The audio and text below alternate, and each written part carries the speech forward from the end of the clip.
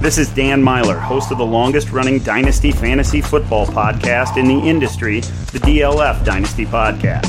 Join me and my co-hosts, Ryan McDowell and Matt Price from DynastyLeagueFootball.com as we use 60-plus years of Dynasty experience to analyze news, walk through startup and team-building strategies, and highlight trade targets to keep you on top of your Dynasty League year-round.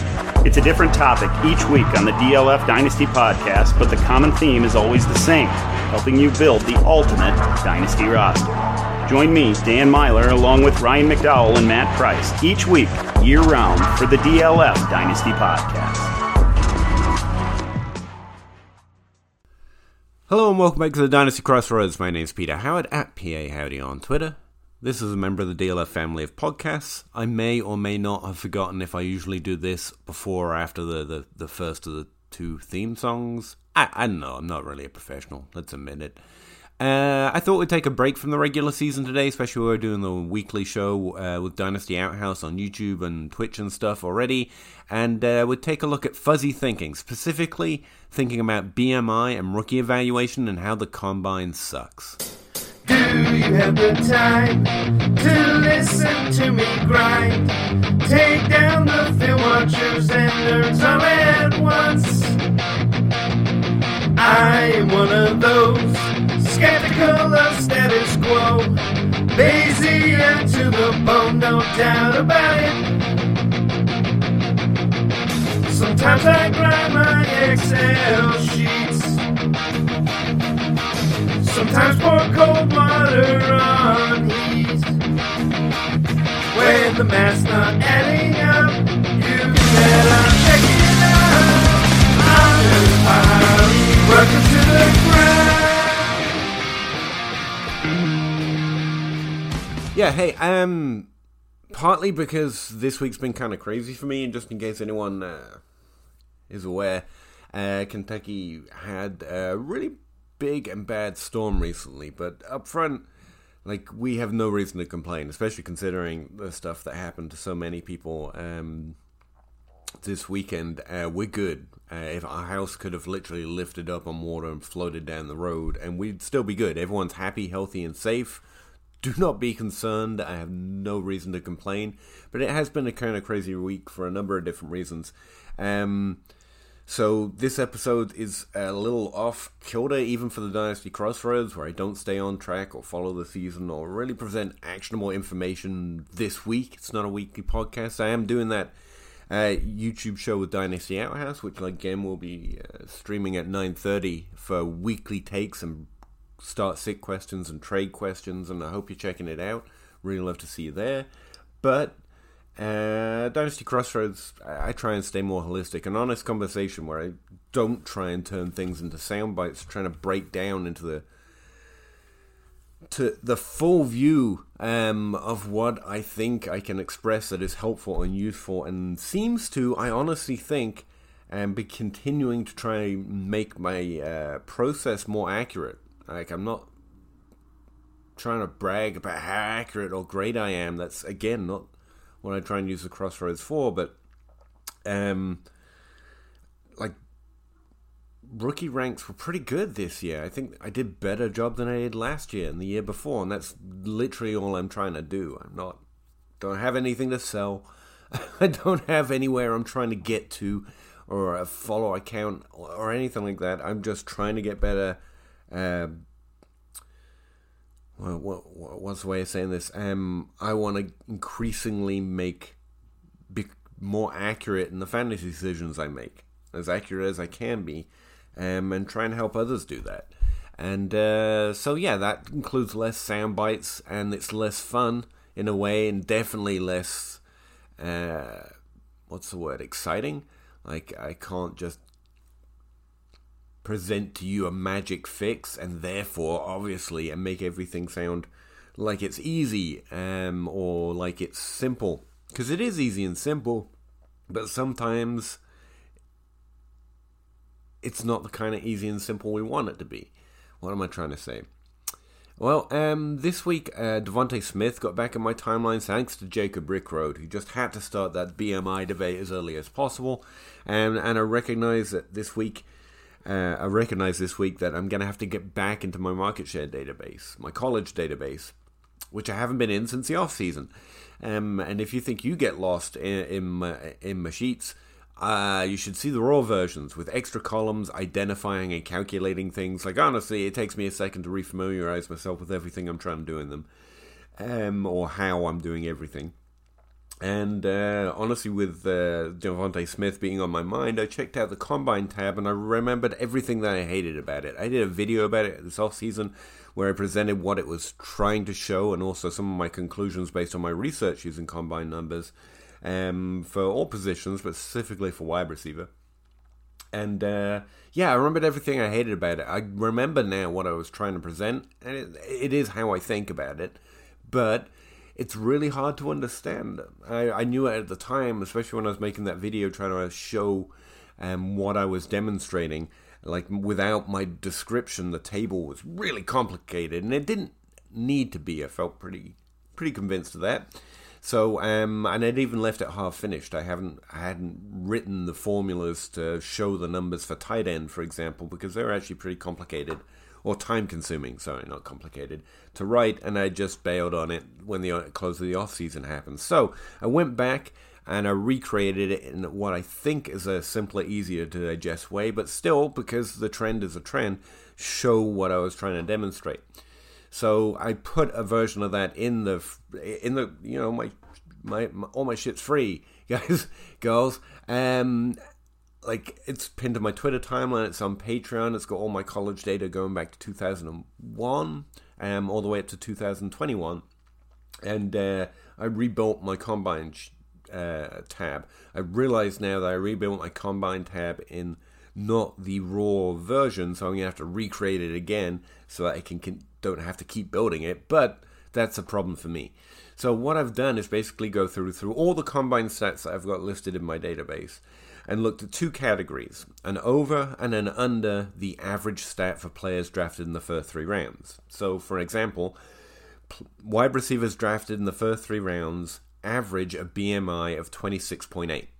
So that's just a natural average of a group. Now, the fallacy of the average aside, the average is useful just for articulating, the consistency of a group. So you know something about what a reasonable number looks like for any particular stat. And so I felt just looking at each stat with an over the average, over and equal to the average, or an under the average, and the hit rates of both groups would present exactly what I was trying to show without a lot of extra columns.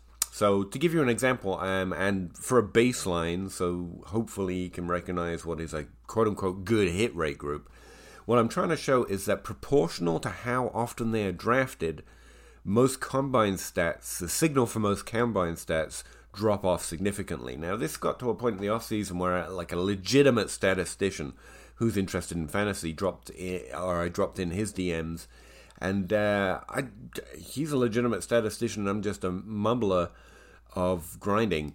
I get it, but, like, I honestly don't know how you get to some conclusions just running my peepers over the data, and I really tried to understand where it was coming from, but one of the conclusions he suggested to me was that players have gotten bigger, faster, and stronger over the last 20 years, and it made no sense not to recognize that, which would be true, except for the fact if you look at the average of even successful players over the last 20, 30 years, they haven't gotten bigger, faster, and stronger. So I don't know. We're just talking from two different perspectives. Now, I might be practicing very clear. I'm just throwing it out there. I might be practicing sophistry because I have a tendency to get an idea in my head, and you can't see out of your own mistakes. But I can't find any way that I'm making them here. So I'm throwing out the data and stuff on. I'm making the best conclusions I can. See what you think. So for illustrative, what we know to be good and yet terrible if you use it by itself, which is fair. You can't use anything by itself, so we shouldn't expect to.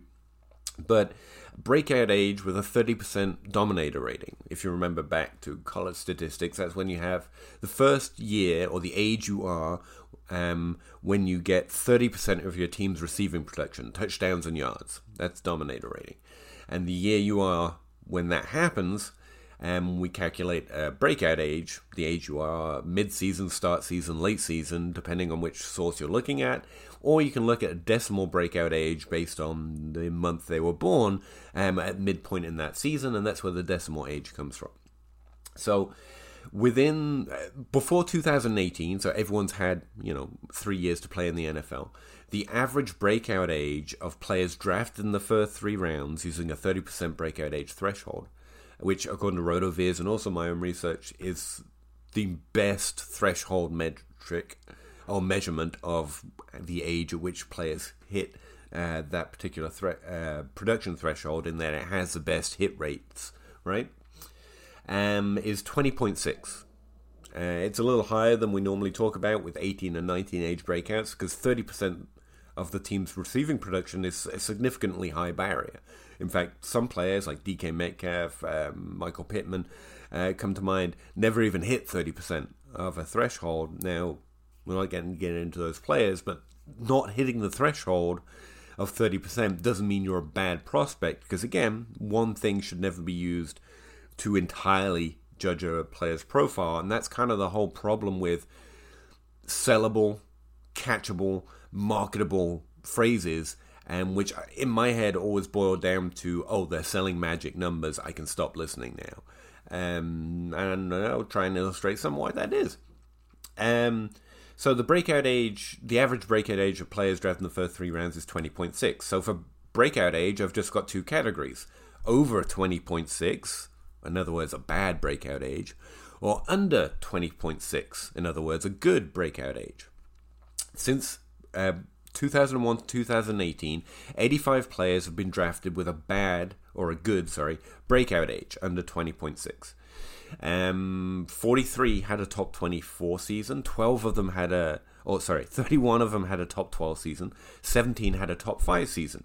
And when you take the percentage of the group compared to how many hit at those 3 thresholds, and that's at least one, they could have had multiple in any of those categories. And that means 50% of those wide receivers with a breakout age of 20.6 hit a top 24 threshold, about 50% of the group. About 36.5% of the group hit a top 12 threshold in fantasy production, and 20% hit a top 5. 36.5 hit a top 12, and 20% hit a top 5 threshold. For comparison, those with a quote-unquote bad breakout age, 35.6 had a top 24 season, 20% had a top 12 season, and 5% or 13% had a top 5 season. Apologize. So ultimately, what we see here in the top 24 category, the lowest threshold of production or fantasy relevance, is about a 20% difference in the 2 hit rate groups. And it's very, very significant that 26 players hit at a top 24 threshold with a quote-unquote bad breakout age. That's the whole point. If you just look at breakout age, you're going to let some slip through. But the percentage tells us that only very few, through this rather gigantic sample size for NFL statistics, it's 20 or 18, 19-year sample, only 26 players broke out with a bad breakout age. And that's only looking at the 30% threshold decimal age. We look at age-adjusted production because that's where the signal's coming from, and you can actually improve that, but we're not getting into that. So that's essentially the difference. It's not that it rules out that a player can be productive in the NFL, but it's a fairly clear indicator that some players require more optimism than not just looking at this single statistic. And we have to dig into those with quote-unquote bad breakout ages to try and see if there's some of those quote-unquote outliers. Now, outlier is a word I try not to use anymore, especially in rookie evaluation, because it's way overused. But if something seems to be a commonality of producers for fantasy in the NFL, and you produce without it, you're an outlier to the main group, because that's the thing the majority of that group actually possess. That's, to me, what an outlier is. It's come to mean anything I got wrong at this point, or mean anything I want, which is why I try and stop to use the word. But that's what I mean by it. It is a common feature of wide receivers, in this case, who produce, and therefore, if you are producing without that common feature, you're an outlier to the main group. a lot of times it's used in reverse. You're an outlier if you don't have a positive thing on a stat I like, even though it's not a commonality of the main group, which is where combine stats kind of live. But anyway, so I put that in there mainly just as a base rate. Look, this is terrible. This is how terrible. But it actually has signal, and through the whole group of all combine statistics, nothing came close to that big of a differential or difference in hit rate groups.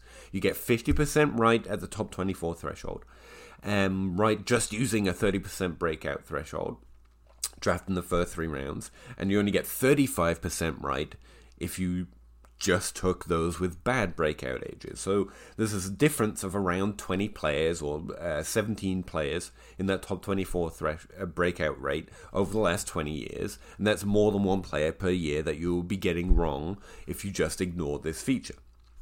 It is interesting, and an interesting trend in all of these, that when you're looking at the heights of production, i.e. top 5 seasons or multiple top 5 seasons, even combine stats that I summarily dismiss when I'm doing, attempting to do, soundbite analysis or something people might be able to understand, readily grab onto and remember in their drafts or their own process. Those seem to have, having the best of the best numbers in those categories does seem to be a positive. So, for example, having a quote-unquote good BMI, or a good weight or a good height, there is a significant difference between the good and the bad being over or under the average for that top 5 season. But the problem is when you're getting to the sample size of those who hit top 5 seasons, it's such a small number. For example, 17 wide receivers with a good breakout age have a top 5 season since before 2018, and 10 with a bad breakout age. It's such a small number that a significant percentage difference, in this case 20 and 13, so a whole 7% difference, right? It only accounts for 7 players over 20 years. So since we get about 3 players that hit every class, or 3.5, 3 to 4 players that hit on average per class, the idea that you would make a distinction between I prefer this player over that player, all else being equal, based on BMI or breakout age, essentially means that there's no statistical value in doing that. It's less than a whole person. It's not actually overly useful. Now, if all things are equal, yes, because there is a statistical difference in hit rates in that top 5 season, it's valid to say I prefer this player over that player just because he has a slightly better number in whatever particular number floats your boat, whether it's 40-time BMI or breakout age, whatever you find personally to have the highest hit rate. Actually, just scanning through, I can tell you Vertical actually has the highest hit rate category. And actually, that might be calculating wrong. I'm not going to say that, but let's not get into it, because the whole point is that it's such a small group that ultimate ceiling is such a small group that any significant percentage difference essentially boils down to not meaning very much on a case-by-case basis. And now, the other part of that is, it's always if all things are equal, and I have yet to ever see 2 players or a group of players, even 2 players, that are close enough we could reasonably say all things are equal, and so just use breakout age or just use BMI. I mean, it happens, especially once we get draft capital, and the likelihood of hitting becomes a lot closer based on draft values or the predictability of success with different draft capital. But ultimately, all things are not equal. There's always some modifying factor for one player or the other, which makes them look very different. But yeah, ultimately having better combine stats or a better breakout age, if all things were equal, you just take the better number. But what the signal, I think, is actually telling us is that we can find significant hit rate differences if we consider age-adjusted production. But combine production, the numbers are so similar in terms of percentage hit rates in good and bad that essentially, even in that top 24 category, there's not a statistically significant difference enough to warrant utilizing it at all. And in fact, I think if we dig into the common sense logic behind the assumption that a quote-unquote better athlete would be better in the NFL, we actually find while it makes a lot of common sense on the face of it, there's also a lot of common sense reasoning once we see that there isn't a statistically significant difference, can also explain why we should ignore it. Because something is common sense until you recognize that it's not actually working that way, and there's actually other common sense reasons to explain. Quick illustration of that off the top of my head is it makes sense that first round players have the ultimate upside. It's the best thing and the best single measurement we have of whether a player is going to be likely to produce fantasy points. And yet over the last 3 years, the best ultimate upside has not come from the first round. This year notwithstanding with Jamar Chase or Jalen Waddle, like some of the highest upside we've seen comes from the second round in years where players in the first round hit, but not quite as hard. So what's the common sense reasoning behind that? Well, draft capital in and of itself is not a skill or a talent or an ability to score fantasy points. What it is indicating likely levels of opportunity in order to enact your talent and your skill to score fantasy points in the NFL. Further, if you have higher likelihood of getting an opportunity, that doesn't mean that you're necessarily have the or going to play in a way that's going to score the most fantasy points within your career. It doesn't make sense when you just think about it. When you look at the results and realize that just because you have more likelihood of getting opportunity, which is draft capital, doesn't mean you're more likely of scoring the most fantasy points in a group. Because you might be DK Metcalf, you might be Calvin Johnson. That's a bad example because DK Metcalf was drafted later. All right, moving on. Draft capital in itself doesn't indicate ceiling, it indicates likelihood of opportunity, which is also common sense. All right. That failure of an example off the top of my head notwithstanding. How does BMI, for example, compare to breakout age? And I was mostly doing that as a tangent to give you a break from me reading numbers. Well, since before 2018, the average BMI of players drafted into the NFL in the first 3 rounds at the wide receiver position is 26.8. So a good BMI is 26.8 or over, and a bad BMI is under 26.8. Not that they are actually good or bad, they're just easy to tag the categories with those names so we know roughly what we're trying to look at. 96 players were drafted with a bad BMI since in that year range, 2001-2018, in the first 3 rounds. 33 hit for a top 24 season, 21 hit for a top 12 season, 9 hit for a top 5 season. Those percentages work out of the 96 total to 34% hit for a top 24 season, 21% hit for a top 12 season, 9% hit for a top 5 season. And once again, notice that bad BMIs hit constantly throughout all 3 thresholds. Now, one of the things about combine stats before I get to the good group is that unlike breakout age, no one's readily willing to admit that players with quote-unquote bad stats can hit the ultimate upsides of a top 5 season for fantasy, or multiple top 5 seasons for fantasy, as a matter of fact. What they want to do is shift that window that we're looking at instead of just looking over and under the average. If you just look in this Goldilocks range, one of the things I've liked to meme about with BMI is that window that we like to shift. We like to shift that window. Stephon Diggs happens, and suddenly it's not 27 and over. We don't round up. No. It's 26.8. So we move it down to 26, and we get Stephon Diggs. But then Devontae Smith declares in a tough to evaluate draft class, because there are a lot of interesting and currently productive prospects. So we shifted it back up to 27, and Devontae Smith gets smashed for having a BMI under 26. In the year of our Lord Marcus Brown, that's what this year is called now, by the way, who also has a low BMI. Now, in the good category, the good BMI category, within that day range, within the first 3 rounds, 115 players were drafted with a good BMI. So the first thing to notice is even just looking at the average, significantly more players are drafted with a good BMI than a bad BMI. 45 hit for a top 24 season, 32 hit for a top 12 season, and 19 hit for a top 5 season. Now, right off the bat, all those numbers are higher, right? But they are fairly proportional to the difference in the sample sizes. In other words, 39% hit for a top 24 season as opposed to 34%. 27% hit for a top 12 season as opposed to 21%. So we're seeing a 6 and 7% differences in the hit rates. 16% hit for a top 5 season as opposed to 9% hitting for a top 5 season. Now again, that last category, that's significant, right? That's from 9 to 16 in the top category. That seems to indicate that the highest ceiling is with the good BMI category. I agree.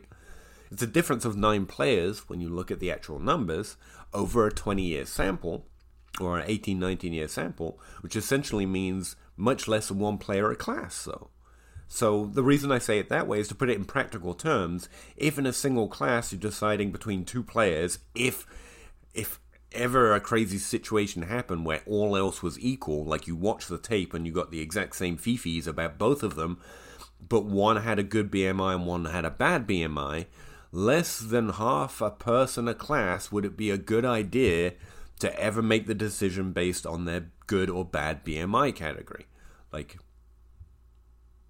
So, yeah, it's still, despite that significant percentage difference, it's such a small category of hits that it doesn't provide, to put it in a nerd term, outside of a standard deviation, enough validation to choose one player over the other using just BMI. Now, obviously, those who like BMI in their evaluation, and honestly, there's plenty of why ignore information.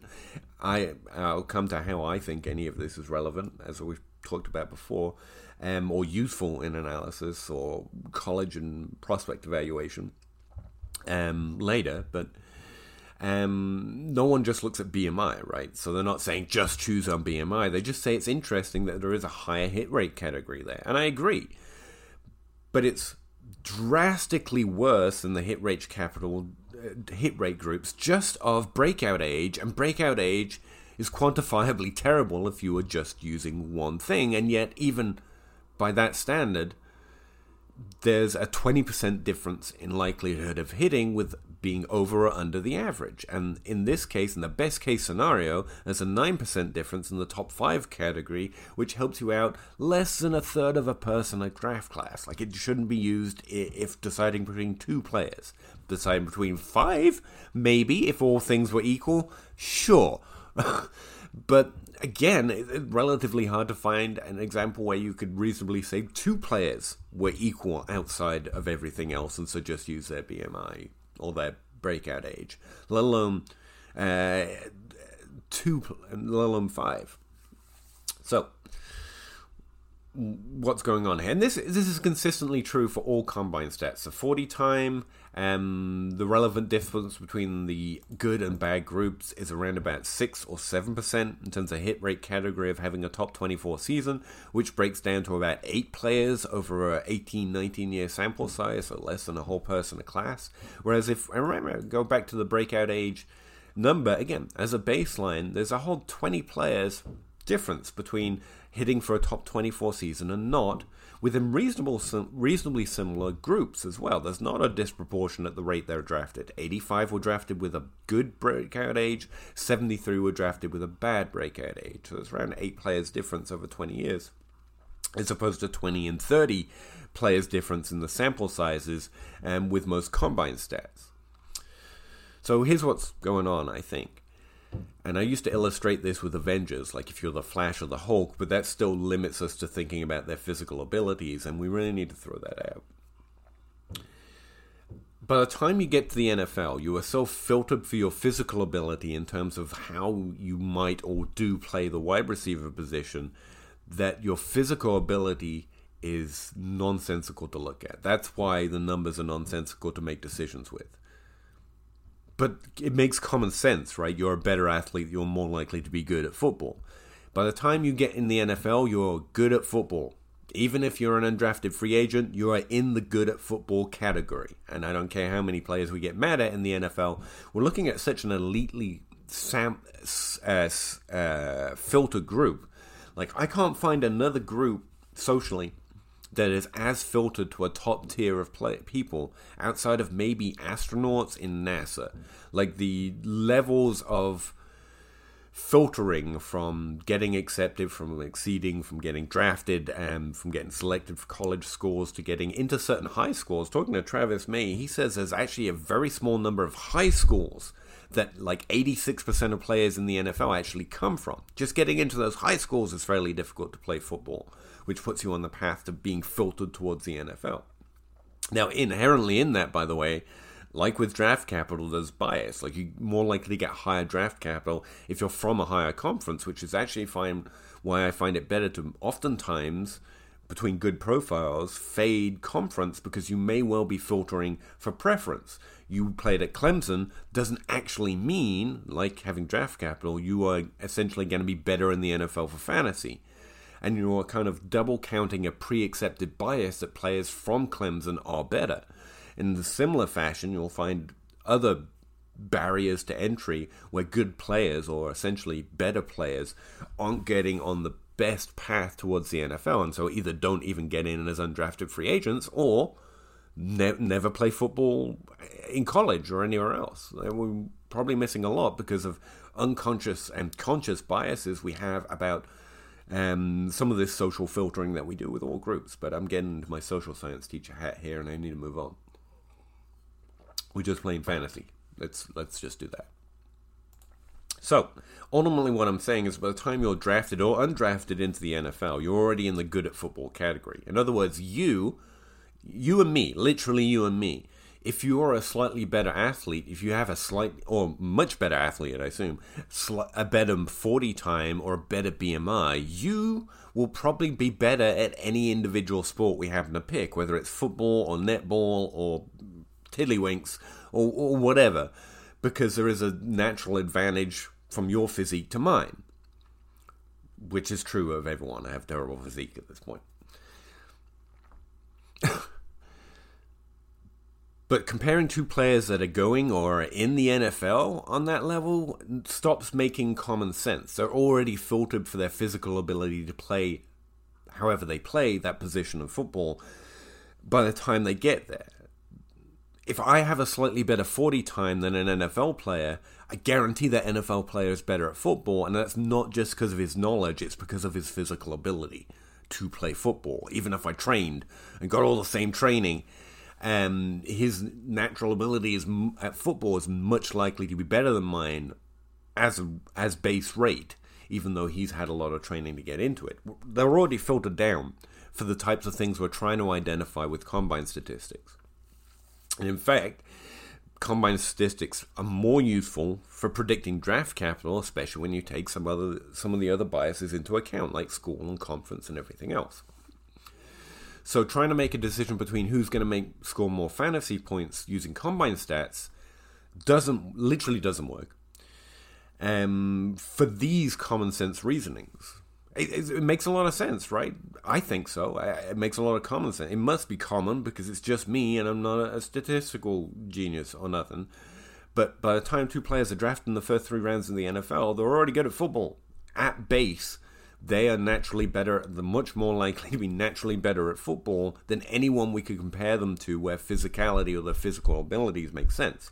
Now, where combine statistics I do think have utility is understanding how they might play the position and how that might relate to the NFL, especially based on where they are drafted to.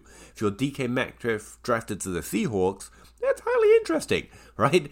And he actually had significant receiving production, but it didn't stand out to me because most of it looked low because he played a limited sample. And it was Jake Anderson who said you really need to dig into this guy in this congested situation, because while he was limited by injury, while he was on the field, he was actually pretty impressive. And so that's what led me to dig in and not get him quite wrong, despite constantly not liking him to Jake just to make him mad. The fact is, it seemed like there were 3 good players coming from that conference. In fact, there were only 2, and they're the 2 that are actually successful from that team. They were getting injured and not injured off. And that was readily apparent when you dug in, but the numbers themselves didn't make DK stand out, especially once you ignore combine statistics. It was only when you dug in based on what they looked like with film, which is why I always end up on the outside of all groups, because nerds don't like me because I don't end up in the same place as a lot of nerds who are better at statistics than me, clearly, because this is the way I evaluate, and I don't end in the same place as tape grinders, because, again, this is the way I evaluate, and it's not one or the other. In fact, most processes aren't one or the other, but I honestly think that's why I end up fighting with people on both sides who are primarily one side or the other.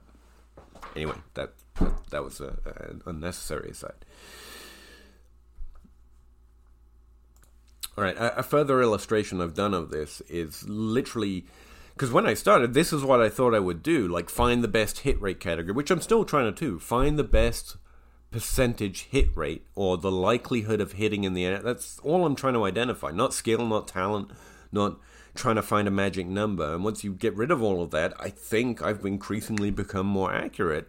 And I started off pretty hot. I did. So I thought that just looking at what is significant and then filtering draft classes by the things that are actually significant above and over and under certain thresholds, you'd find the best group to take bets on in rookie drafts. Now, the first thing that happens is you end up identifying, if you don't end up excluding some of the best prospects, which you kind of always do with combine statistics and thresholds. But if you don't end up doing that, what you end up doing is highlighting such a big group with such significant draft capital in the first 3 rounds that essentially you have no edge to making decisions in your rookie drafts. It just, if there are good players on there, they're all well known, and there's no real way to rank them using those thresholds because of the way the signal works out. And so it ended up being useless for that reason. But another reason is it doesn't actually highlight fairly good groups. For example, all I did is filter wide receivers in the same sample, over the last 20 years, by 40 time and vertical, because I needed to find a way to filter it to, less than 20 players per class, and their weight-adjusted speed score, because that tends to be work out a little better for wide receivers, and their BMI. For the wide receiver position drafted in the first 3 years. Now, the last few draft classes have been some of the most historically great, especially when taken in sum, that we've ever seen. 2014 was amazing, but 2020 and 2021, especially when you consider them back-to-back, kind of blows it out the water, right? So, of the last 2 draft classes, here are the players that stand out just using those combine thresholds. Chase Claypool and Michael Pittman. That's it. From the last 2 draft classes, those are the ones who cross the good thresholds in vertical, BMI, 40 time, and weight-adjusted speed score. If I remove one of them, then the number balloons up to so much, then essentially you don't need any of it. So the minute you try and apply or combine these statistical data points together, you end up literally just ruining what you're trying to do, which is find a good group of players to want in rookie drafts. It literally destroys it. I mean, Jamar Chase doesn't end up in this group, neither does CeeDee Lamb, like any of the players you'd really want. I mean, Chase Claypool, great, and if you dig back far enough, A.J. Brown hit that threshold, which is great too, and so did DK Metcalf, but those aren't all on even the players he wanted from those draft classes so far. And if, in case you just think I'm just pooping on the ones that I don't like, here's something. If you just remove everyone who doesn't have a breakout age at the 30% threshold, Pittman and Claypool, who've had significant success in the NFL, drop away, and the next player on the list is N'Keal Harry. He has a good breakout age of 19.71 in the decimal breakout age category. So, over the last 3 years, N'Keal Harry will be the only one who crossed all the thresholds we just mentioned. Why the fuck would you... Sorry, I meant to be respectful. Why would you ever pay attention to combine statistics? I have no idea. Or think that breakout age was a good way of filtering instead of an interesting data point making a player more or less interesting to dig into, or needing more explanation or needing less explanation for their draft capital ultimately. I mean, I don't know. DK Metcalf didn't hit that 30% threshold, so he would have disappeared. So does Terry McLaurin. It's the threshold, or the idea we're going to filter by thresholds using the combine or even breakout age to a significant group of players that we want to highlight does not bear out in practice. And at least breakout age, because there's a significant difference in hit rate categories across the board, where it's significantly, where the sample size is actually fairly similar, as opposed to combine statistics, where the sample size tends to be more significantly different. In other words, the NFL is already adjusting for these things to a degree for us, in that they're drafting those with bad numbers. And again, think of it as a simple duality, at a lower rate, and they're hitting reasonably at the same rate based on how often they're drafted in the first 3 rounds. One other point to try and dispel this notion for yourself, not because again, this information is useful. It tells you a lot about the role they might play, how they might excel in the NFL. It tells us a lot about what their potential is in that individual situation. Like evaluating DK Metcalf versus Jarvis Landry, it's possible to identify both as good prospects, but you have different expectations for how they're going to play in the NFL. A lot of that comes down to how they're built. So what kind of production, what kind of role we can expect them to have in the NFL. Not purely, because if you just use combine statistics, tall means outside receiver and short means inside receiver, or speed means outside receiver, and it's just a lot of that becomes nonsensical as well, but ultimately it's a better way of applying it. If being a better athlete once you get to the NFL made you more likely to be more fantasy productive, this should work the opposite. The more, and that's why just logically I thought this would be a way to filter for a better group that I could highlight in my drafts and be more accurate. If having positive numbers in these better athlete categories made logical sense, despite common sense, combining them would increase your hit rate category, not decrease it. And it doesn't. It literally works the opposite way. If you try and combine good athletic traits, essentially what you create is a group of pure misses, or a group that is so wide or so small that it makes it, depending on how you filter it, that it makes it ultimately fruitless and useless. It makes sense. I insist that because it does make sense, you go through the process of finding the numbers, finding the thresholds, and filtering by draft class to see how it works for you.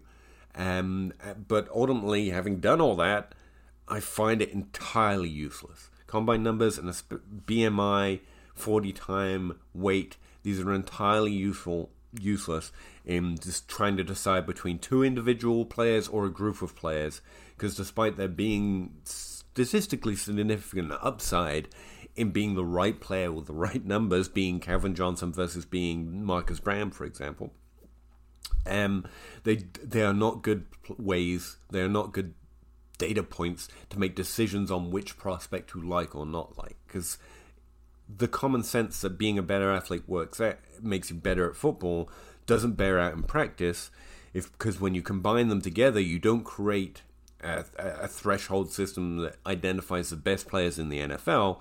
What you end up doing is creating a threshold system which identifies meh and crap. You identify crap prospects, for fantasy at least, entering in the NFL, and that's not the way it should work. So the other common sense explanation that actually explains what's happening is by the time they get to the NFL, their physical ability and how they're going to play the game, or how they do play the game, is already well filtered for. That's why it doesn't work, and that's why they're essentially useless. And they are essentially useless. Like, I have increasingly gotten more accurate. And again, it's all public. You can go see my ranks, my model that I do update, but I also have the history of it.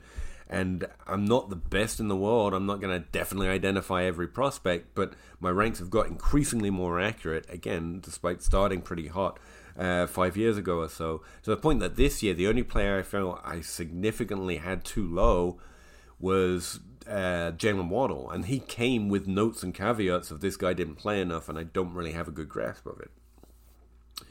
But I still probably ranked him too low based on his draft capital, but it's fun to take big shots because I'm not getting good results by not taking big swings. Like Terry McLaurin was a big swing that I missed. Terrence Marshall, I got heat on every side of every aisle. Like, apparently he was a great prospect, and he had the draft capital and the size and the BMI, and per game, and there was statistics, like, nerds hated me for it. Like, that was not a small swing. It was not a safe play, and yet my ranks look great this year, honestly. Not that I'm winning all my leagues, because my ranks look great, but I think the process continues to prove that it makes me make better decisions more often in fantasy football, and that's all I'm trying to do. So I encourage you to look at the data, encourage you to watch some YouTube videos, or come talk to me on Twitter, where I'm much more soundbitey and I make it more entertaining and fun. Crosswords is sometimes fun, but often I just try and make it an actual conversation. Like that's the whole point with Jake, rather than trying to hammer home a point by purely through entertainment.